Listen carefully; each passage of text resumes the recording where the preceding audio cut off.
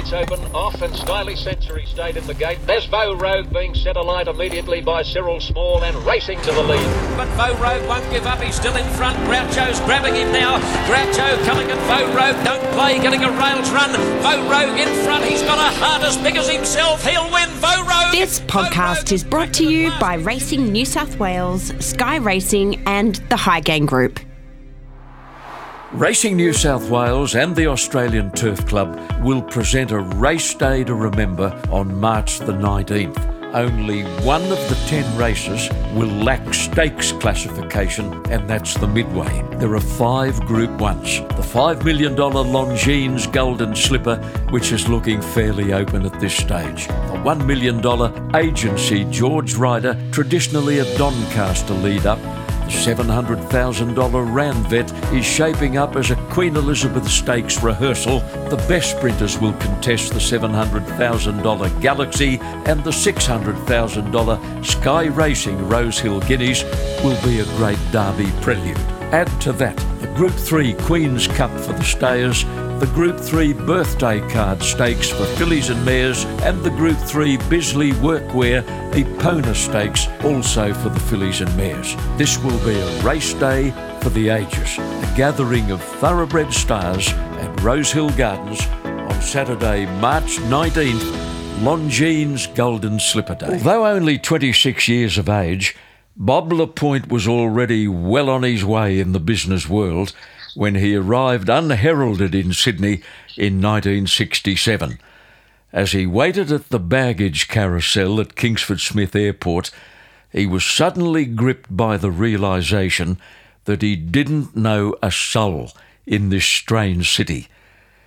He was here with a special brief from the American owners of the Kentucky Fried Chicken phenomenon to investigate the possibility of opening a chain of stores in Australia. He had a letter of introduction to the company's banker.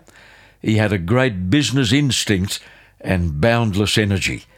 He no sooner had Kentucky Fried taking Australia by storm when he launched the Australian arm of Pizza Hut, followed quickly by Sizzler, and perhaps the one he enjoyed most of all, Lone Star Steakhouse.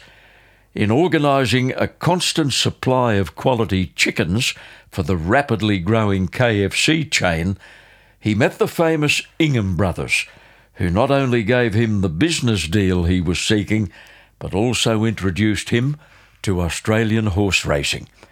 In the beginning, this was Bob's recreation, but later became yet another successful business venture.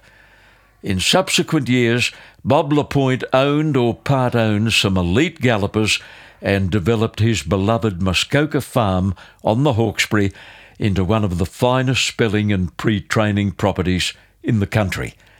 Muskoka has been his home and his passion for more than 4 decades. He sold a major part of the property to business associates a decade ago and only recently decided to relinquish his remaining quarter share. Bob and his wife Wendy will soon walk away from the dream property with mixed feelings and a million precious memories.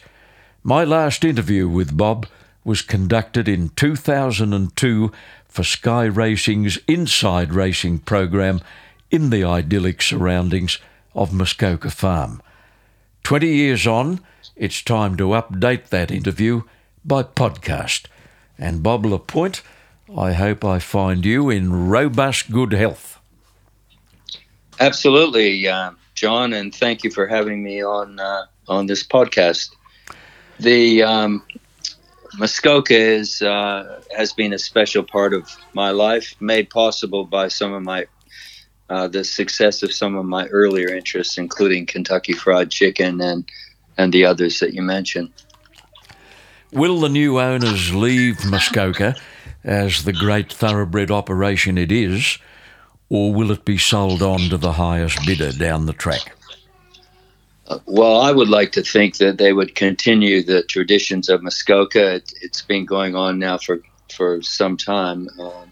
Whilst I bought it in 1969, the thoroughbred interest only developed in about 1979, I guess it was. when I bought a few yearlings in Adelaide. You've always been a very practical man, and when it comes to business, you don't usually let sentiment get in the way. But I'll be very surprised if you don't feel a tinge of sadness when you say goodbye to Muskoka, a word used by a First Nations tribe in Ontario in the 19th century. And what does it mean? It means the land of the blue sky.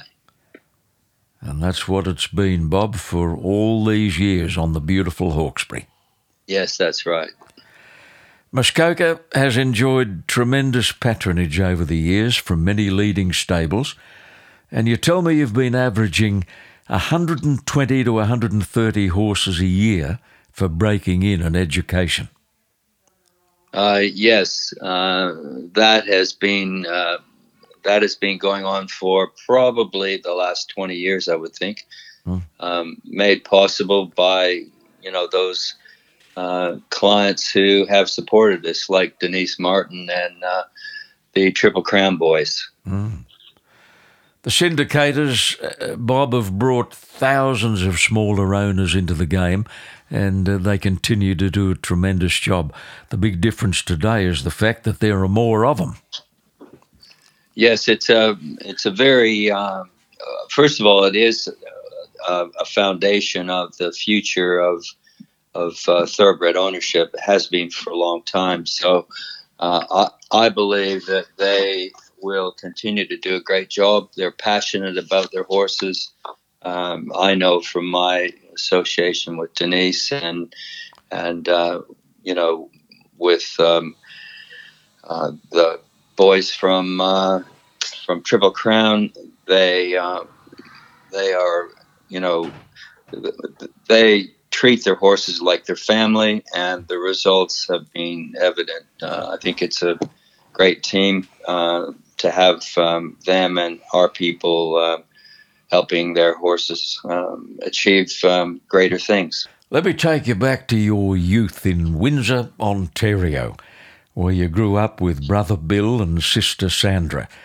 In late teens, Bob, you enrolled for a course in hotel, resort and restaurant administration at Ryerson College. I think it was called in those days. It's now the Ryerson University, where you would eventually become fraternity president. Did you know way back then that hospitality was the business you wanted to spend your life in? Well, I think as a 15-year-old, I had very little idea, like most 15-year-olds, what they were going to do or where they would end up when they were adults. And I was fortunate to apply for a job in a resort in Muskoka, north of Toronto. The resort was called Cleveland's House. It is still there today. And it was one of the best resorts in the greater Muskoka region, which was a couple hundred miles of lakes and rivers. And that's why I called Muskoka, or gave it the Muskoka name, because it reminded me so much of those days. The manager of that resort, Bob Cornell was his name. He was a graduate of Ryerson, and Ryerson was the only university or college in Canada at the time that offered the hospitality course, and he had graduated from it. And so I decided it would be a good opportunity for me to do the same. So. You got to meet a real-life legend in the early 60s who would have a major bearing on your future.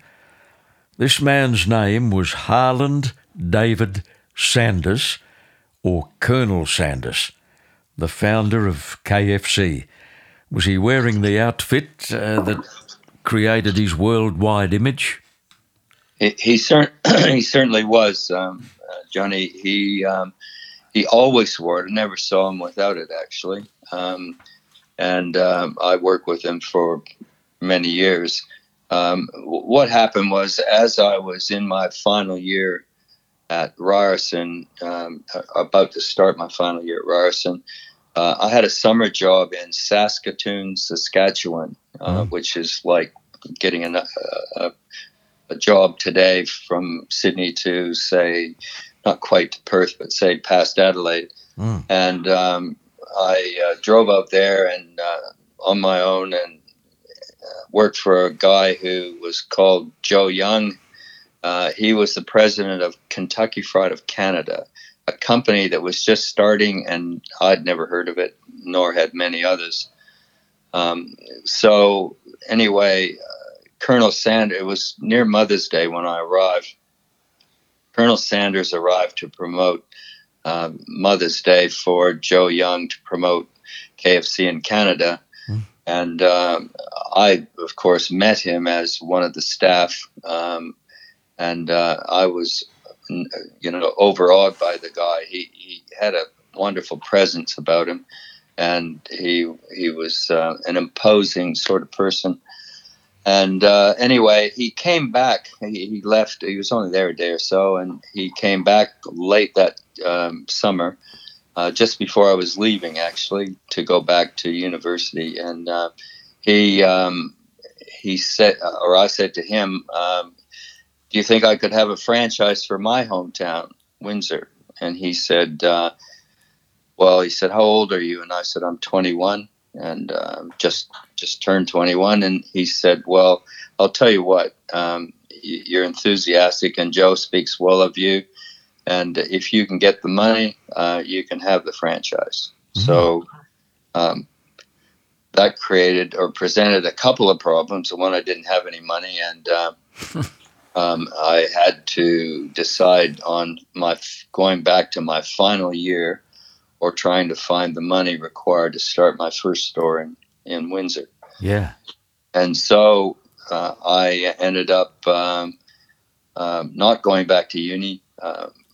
My parents were upset about that, but what happened was I looked around. I met a banker in Windsor, and he said to me one day, he said, "Look, this is a totally, sort of left field sort of application. We don't have many 21-year-olds coming in here wanting to go into business.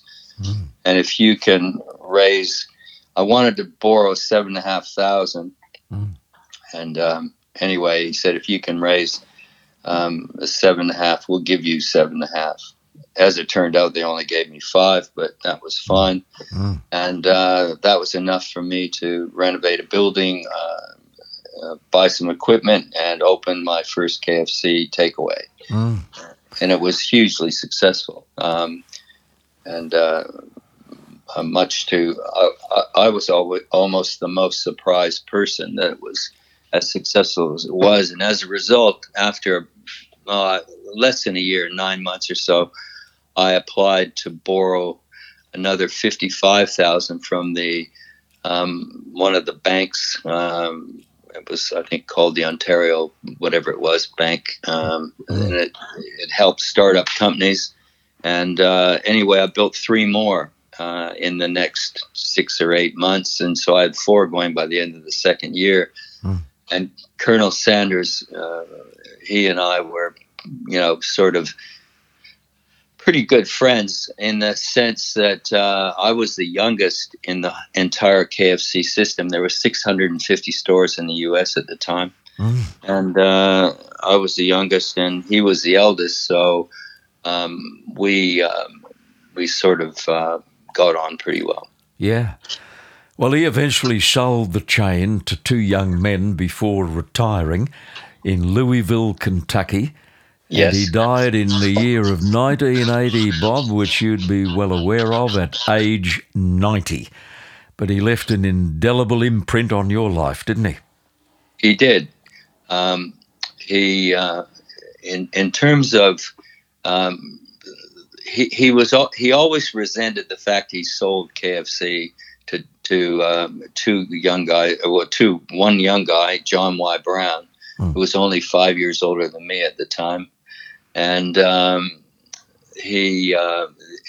John's partner was a investment banker from Nashville, and he was the one that provided the money, and actually, strangely enough, the Colonel sold it for only $2 million, and in those days, that wasn't a huge amount of money, and a few franchisees could have put the money together and bought it from him, but he never told anyone.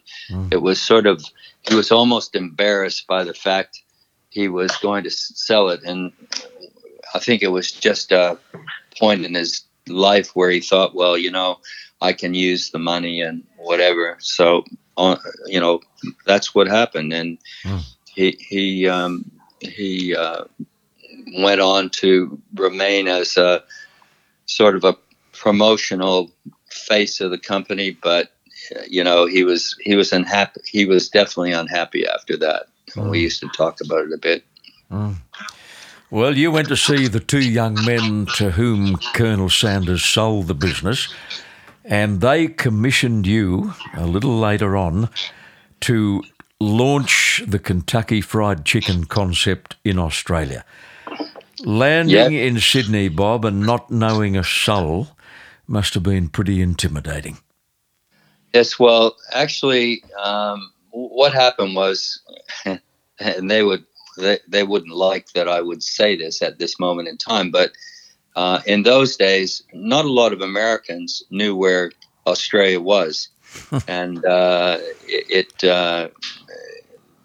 it was me actually who suggested to them that they wanted me to expand because I had 6 restaurants open and 2 under construction when I was 25 or 26, and they wanted me to expand into the U.S. But living across the river from Detroit, Michigan in 1967, there were tanks on the streets, and there was a lot of rioting, and it was awful.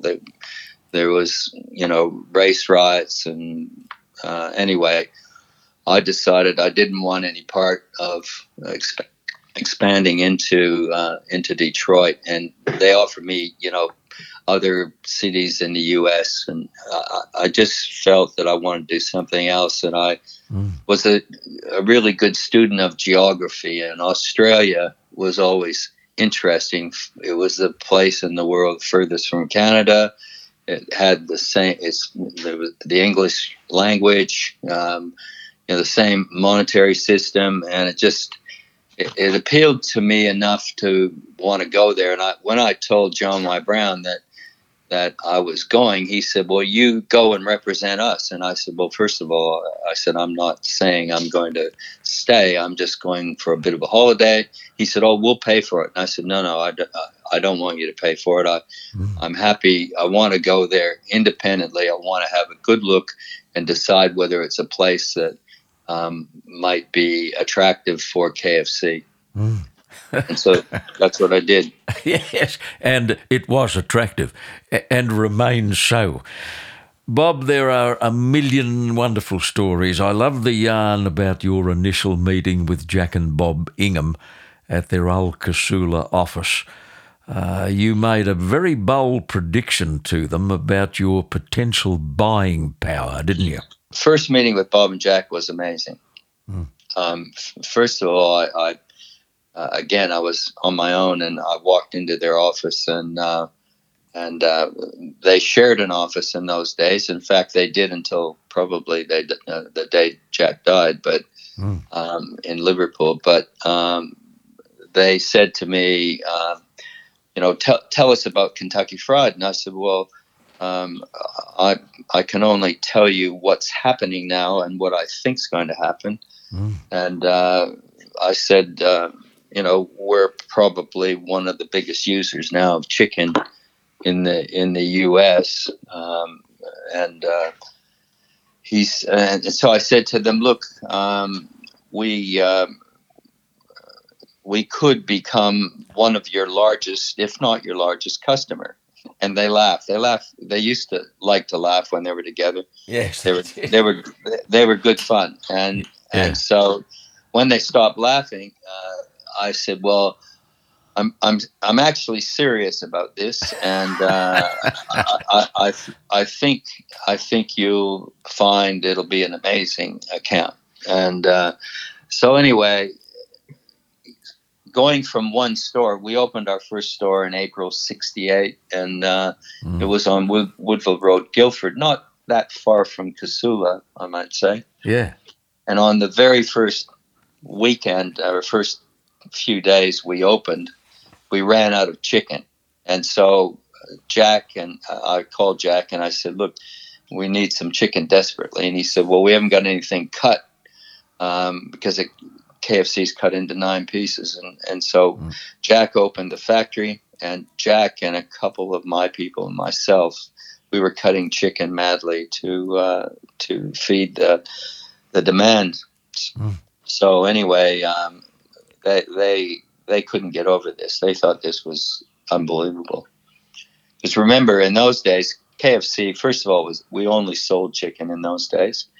And it was a red and white striped roof, pretty garish for the average Australian of those days. And the councils didn't like it because it was garish.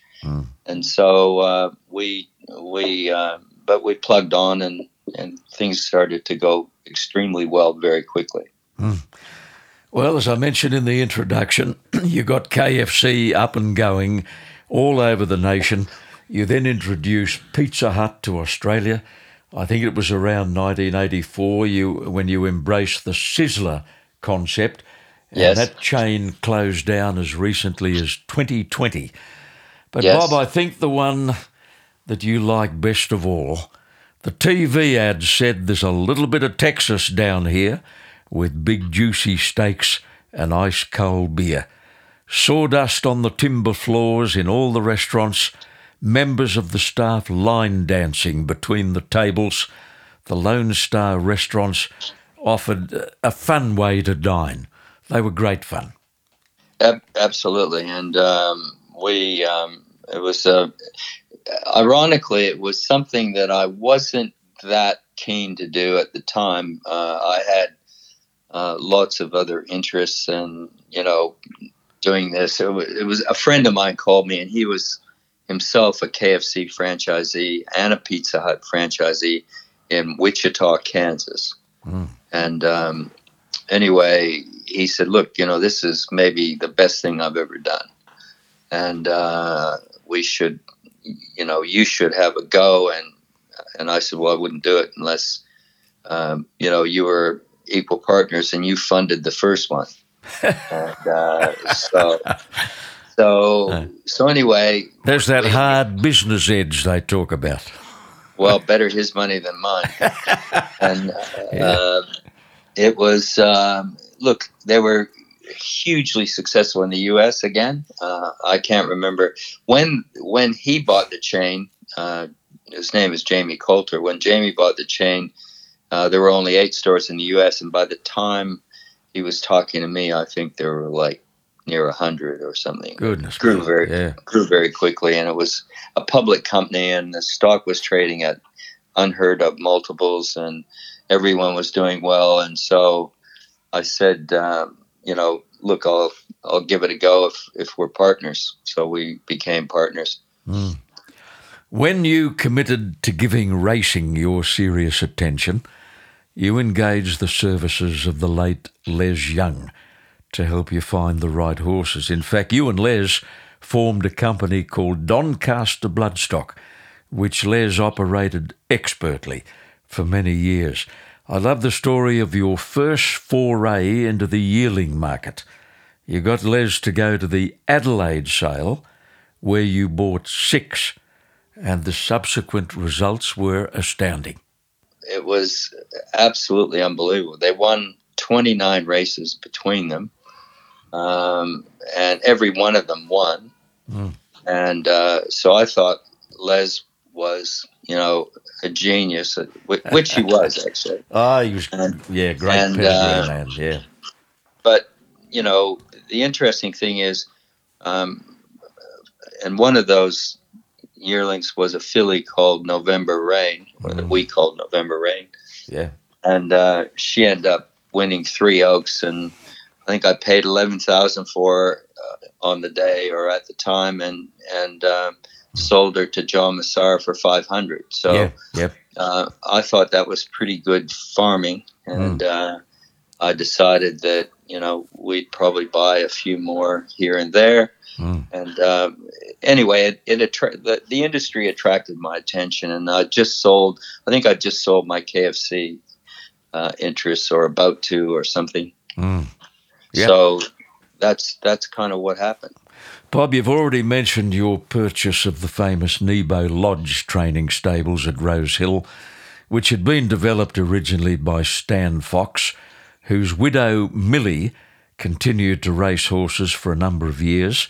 Finally, she felt the need to sell the place, with the proviso that she could continue to keep some of her horses there with Brian Mayfield Smith, and Brian was to become your trainer shortly after. But you got Robert Sangster involved, and this is another terrific story. You called Robert Sangster in England and suggested that he should race horses in Australia. Actually, that wasn't quite the way it happened. What happened was, Robert was at the time, his main and only trainer in Australia was Colin Hayes, and he and Colin were very good friends and good mates. And if you remember, I mentioned a little earlier that I bought my first horse from Colin, and I was a reasonably well-known person in South Australia or in Adelaide in those days. So what happened was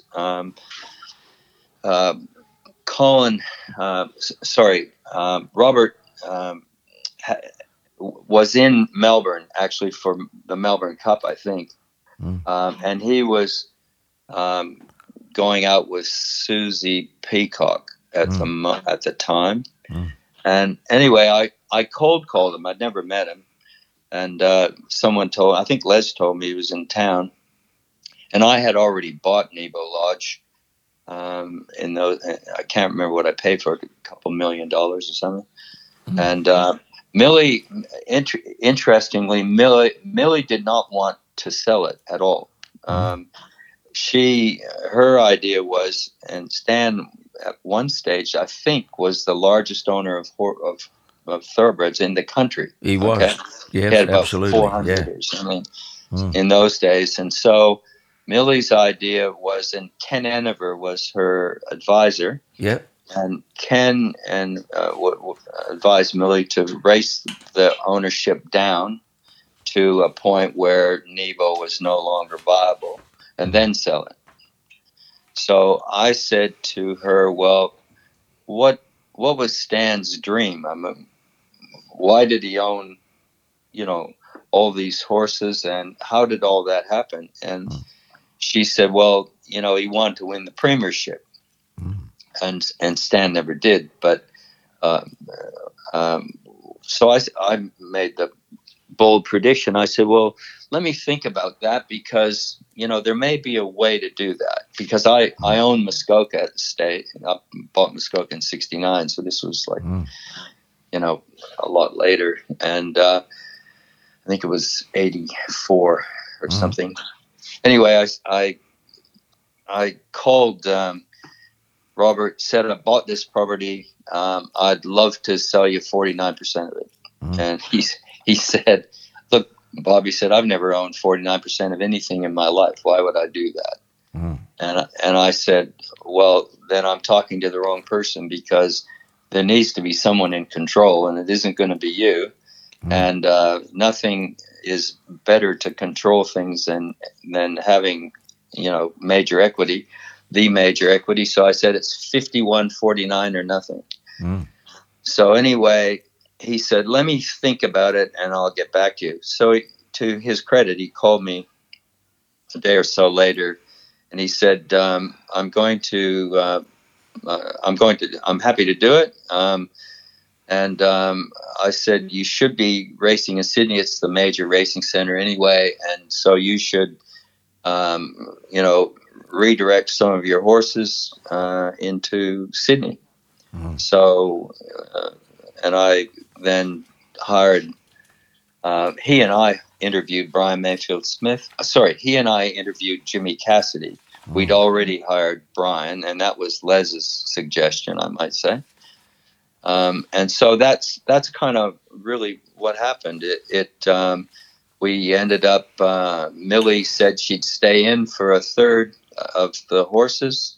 I put in a third, and we ended up with 100 boxes, 100 in work in Sydney and 50 in work here at Muskoka, pre-training. Oh, it was huge. And the premierships fell to the operation like ninepins. Yeah, well, that was, look, probably as much good luck as anything, I suppose. But one of the things I noticed about Tommy was that he was almost a one-man band. I mean, he and his girl in the office, whose name escapes me. Pauline Boucher. Pauline. Okay, Pauline, and that was it. So he relied on Pauline as the support service for all the things he was doing. And remember, Tommy had endless numbers of horses, endless owners, and he ran it like a military operation, which was fine. Except you have to, in my opinion anyway, I was used to managing multiple unit restaurants. So we could run 1 or 101, didn't make any difference. So we applied the same principles to thoroughbred racing, and we started to look at each horse as an individual. Was it giving us a return on investment? Is it worth keeping? We were pretty critical. Anyway, Brian, as you know, had not a lot of social skills. He wouldn't mind me saying that in those days. His whole life was his horses. He didn't socialize. He and Marie did a fantastic job of managing that operation. And in the first year, 1984, we won the premiership. Yeah. And we won it by a reasonable margin. Tommy couldn't believe it. He was actually in shock, I think, when I spoke to him afterwards. And I said, Tommy, don't feel bad. This isn't about your training. You're still a wonderful trainer, great trainer, but you're a shitty manager, pardon my French, but I said, we beat you on management. Our people and our operation is better than yours. And that's it. So simple as anyway, he and I remained friends. And points of difference in business and in racing was important to me. We had to have a good trainer. We had to have a good jockey. We had to have good stables, good backup. And that's how I started the feed company, the Mitavite operation. That became, in my opinion, one of the reasons why we were very successful. Our feed was better. And I remember before I owned Nebo Lodge, I had horses with Tommy and Neville and Bart and all of them, and they all claimed to be the best feeders, but because I come from the food business or a food business background, I noticed that they all fed differently. So I also started to ask them about levels of protein and this and stuff. They look at me like I was, from Mars, and so I decided to go into the feed business and performance horse feed. And thus, that's how Mitavite started here at Muskoka. I found a guy called Sam Rutherford. I remember Sam, the late Sam Rutherford. He was a goer. He was a real goer.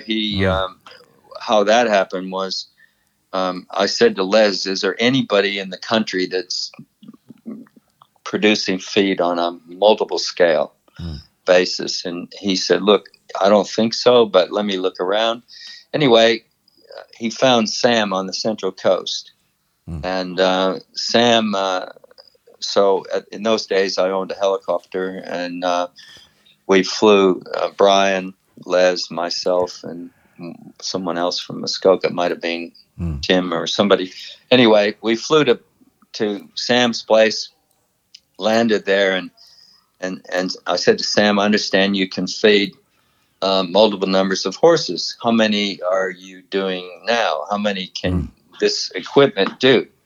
And he said, I think we could do 40. And in a day. So I said, could you do 400? And he looked at me like maybe I was pulling his leg. Yeah. And he said, look, maybe if we did this and modified that. Sam was a great inventor. And anyway, so I said to him, Sam, could you do 4,000? And he looked at me and he said, no, that's not possible. And I said, well, Sam, anything's possible. I said, you just have to have the people who can innovate and make it work.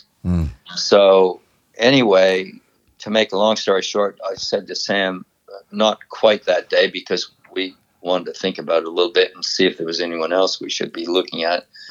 Couldn't find anybody, so we went, and I said to Sam, I'll buy the business. I'll fund the business. We'll own it equally. I'll fund it, and you run it, but it has to be done at Muskoka. I said, we have 100 horses there at the moment. 50 will go on your feed, and 50 will go on our traditional feed.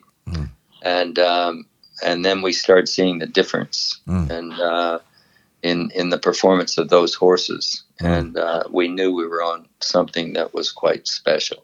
Bob, we've exhausted a lot of our time, and we've barely mentioned one of your horses to this point in time, other than November Rain. So let's pause for a moment for a quick little break. And with time on the wing, we're going to profile some of the great horses with which you were involved in the early days in Australian racing. Back with Bob Lapointe after this. Trainers strive to have horses spot on for race day. Fuel cells up, the right mental state, the right fitness levels. Equally important is the horse's capacity to recover quickly from racing and track work. The aim is to give owners every opportunity to win optimum prize money by keeping a horse in training for as long as possible. High Gain Recuperate is a powerful blend of electrolytes, B group vitamins and vitamin E in paste form, which can be administered after fast work and in the days leading up to a race to assist recovery. 30 ml of Recuperate, drawn from the 500 ml bulk pack, is the economical alternative to individual electrolyte and vitamin paste syringes.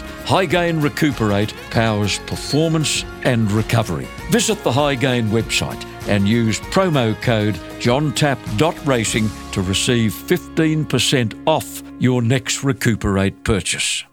By the time the Lone Star Steakhouse chain was firmly established, you had a very high profile in racing, and you came up with a unique concept to help promote the business and at the same time support the Variety Club of Australia. You supplied the horses, 1% of restaurant turnover paid the bills, and 50% of prize money won went to the Variety Club for underprivileged children. Variety benefited by a very large sum of money, Bob, over 5 years. Yeah, I think it was just an idea that appeared to be a win-win for everybody, and I know, our people, the restaurants, the horses only raced in the neighborhood of the restaurant. So if the restaurant was in Perth, then the horses raced in Perth or Launceston or Brisbane or wherever, and that. The local staff and customers would be excited by the fact the money was going to their community. Many handy horses carried the colours of the Lone Star Syndicate, but your headline act was Iron Horse, who won 11 races, 13 placings, almost $1.3 million, most of that when trained by Gay Waterhouse. He was sold later in his career with all of the Lone Star horses when your 5-year charity involvement wound down. But with Gai, he won an Epsom, he won a Wellington Boot, he won a Gosford Cup, he ran third in a Caulfield Cup and third in another Epsom. Bob, he was a tough, genuine horse. He was well named, wasn't he? Iron Horse. He certainly was, John, and actually he still lives here. He's still at Muskoka. So Great. He's been a tough horse, and he likes it here, and so that's all good. He'd be a hell of an age then. Yeah, he was racing, in 1992 or thereabouts? Yeah, so he'd have to be 22, 23. Try 33. 33? Yeah, he's still going. He's still alive. He's wandering around the paddocks. So he's got to be, I'm sure he was racing in the early 90s. Yeah, well, certainly the mid-90s. Yep. Yeah. So anyway, he's got to be approaching 30, and he still wanders around like a young horse. Yeah, that's him, durable and tough. Yep. Bob, let's look at some of the really outstanding horses you owned or part-owned, beginning with the unforgettable Emancipation. In the early 80s, you formed the Muskoka partnership with friends and associates, and you were able to lease this grey filly by Bletchingley out of a Gunsynd mare. She won 19 from 28, 6 Group 1s, and she won $550,000, which makes you realise how much prize money has escalated in this modern era. I'm sure you'll agree her Doncaster win as a 3-year-old filly in 1983 was her finest moment. Absolutely. She, great story. I won't spend too much time on it, but Les picked her out of a paddock, somewhere, I think it was near Dubbo, where Mark Huff lived, who owned her. There was a drought on. She was very thin. Her head looked bigger than her body.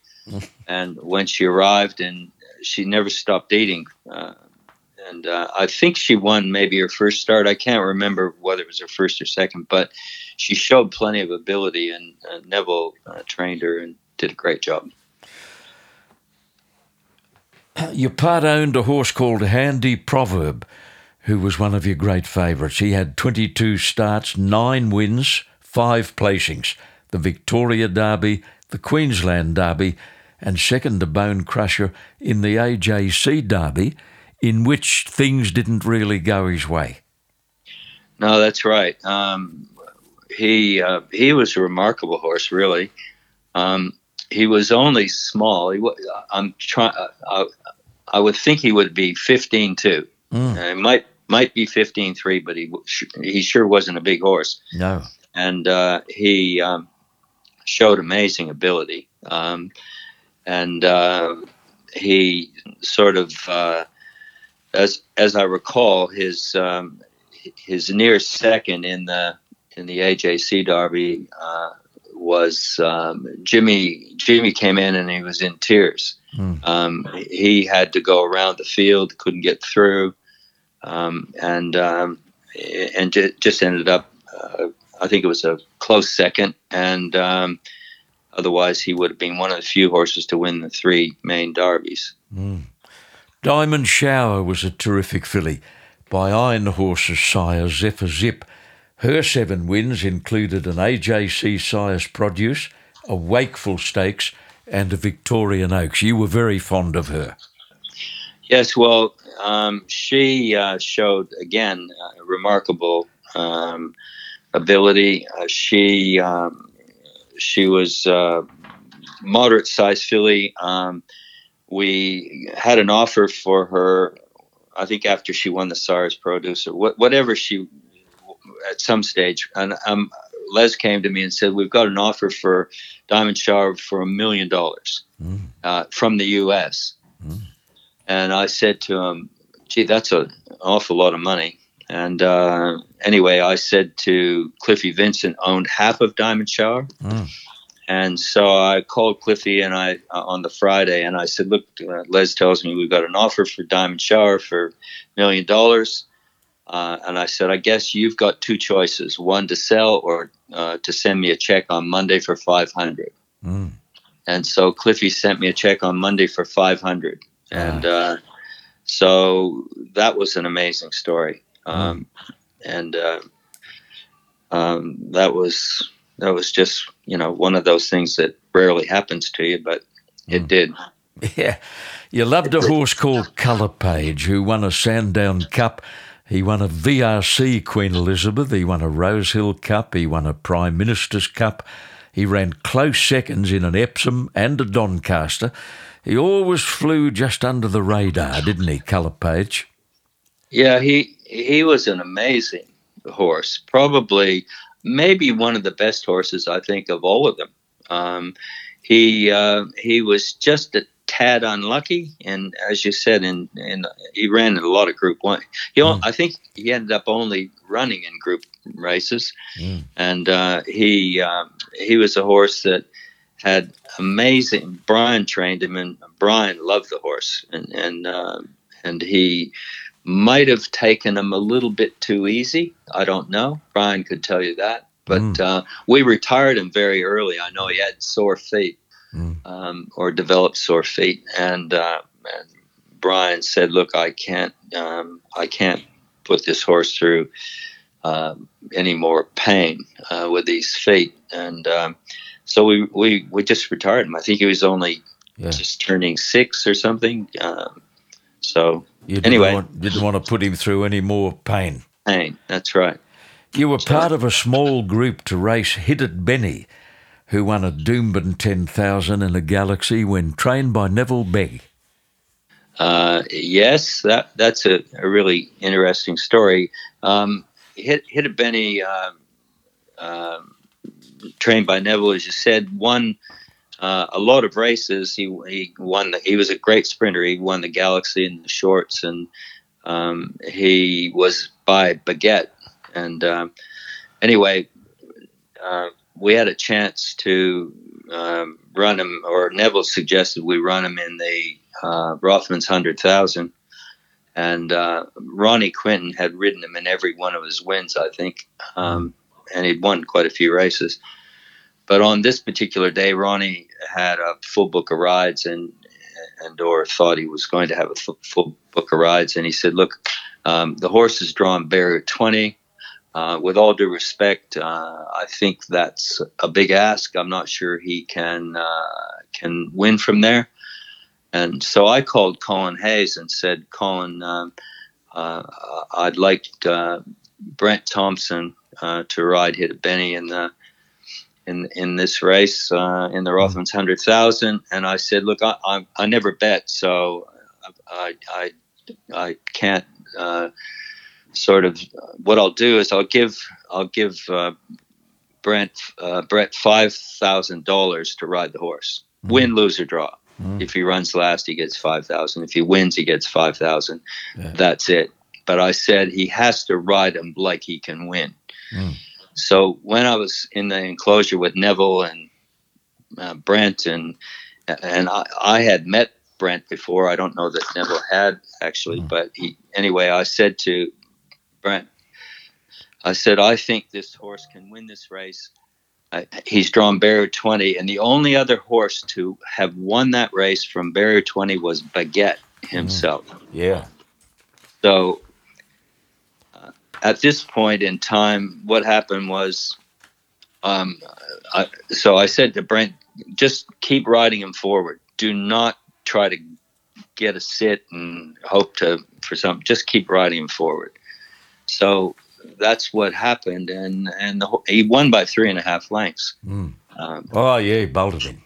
Yeah, and then John Kelly called me from New Haven and said we'd like to buy the horse. So I think we sold him for $1.2 million or whatever it was. Yeah. Yes, he was a very, very smart sprinter, Hit It Benny. Not many fillies win an Oaks and a Derby. but Bravery succeeded in doing that, Bob, in 1988. Yet another one by Zephyr Zip, a stallion you had a lot of success with. Yes. Zephyr Zip was an outstanding, he had that great Queensland family behind him, but he was an outstanding stallion, sire. Bravery, again, not a big horse. And I always found that I've never been put off by small horses. I think often their motors are bigger proportionate to their body weight, and they keep going. So anyway, Bravery, as you said, amazingly won the Oaks, Queensland Oaks, and the Queensland Derby. Yeah. And Mike Willesee, who I knew very well in those days, we owned the helicopter together, said he would like to buy Bravery. And so we sold Bravery, or I sold my half of Bravery to Michael. Yes, and, when he was setting up Transmedia Park Stud. That's correct. We've got to give your darling wife, Wendy, a little mention here. Not only is she a very capable horse trainer, she also happens to be a very highly skilled veterinary surgeon. You're the envy of 1 million Australian racehorse owners for the simple reason that you have the luxury of discounts on vet bills. You're right about that, and you're absolutely spot on. Wendy does an amazing amount of work around here, and not just with rehabs, but if a horse has got any problem whatsoever, she's looking at it every day. And then we have a series of other vets who assist her on a full, who visit and look after our horses. But Wendy was a protege of Percy Sykes. She worked with Percy in her early days at the vet practice at Randwick Equine, and so she's had a wonderful grounding. She was Tommy Smith's vet for a period, Bart's, so it's handy to have someone as competent, capable as Wendy is to have a look at each horse if and when it needs looking at, out of hours or otherwise. Yeah, Wendy's been training for about 10 years, never more than a handful of horses in work. She's won something like 32 races. Perhaps her favourite was Hello Mister, with whom she won 5 races, including one at Royal Randwick, and Kathy O'Hara was the jockey in all of those 5 wins. Bob, I'm just looking at the timepiece, and we have exhausted our supply of good old time. It's been a delight to talk to you. Thank you very much for being with us on a wet Sunday morning, and congratulations on all you've achieved. 6 decades of tremendous success in business, and you've certainly left an indelible mark in Australian racing. Well, thank you very much, Johnny. It's been wonderful having the opportunity to chat, and I'll look forward to seeing you in person in the near future. Thank you, Bob Lapointe, on a podcast produced by Supernova Sound. Mitavite has been producing high-quality feeds and supplements for all walks of equine life for almost 40 years. Mitavite has become a household name in racing and breeding circles with products like Athlete, Formula 3 and Breeder, time-tested products in the breeding barn and on the racetrack. 26 thoroughbred Group 1 winners this season have been on a Mitavite feeding regime. From humble beginnings on the New South Wales Central Coast, Mitavite has become a world leader in equine nutrition. Infrastructure investment in the production mill and close attention to nutritional science keeps Mitavite at a standard of excellence developed over 4 decades. Check the website, mitavite.com, or follow the Mitavite Racing and Breeding Facebook page.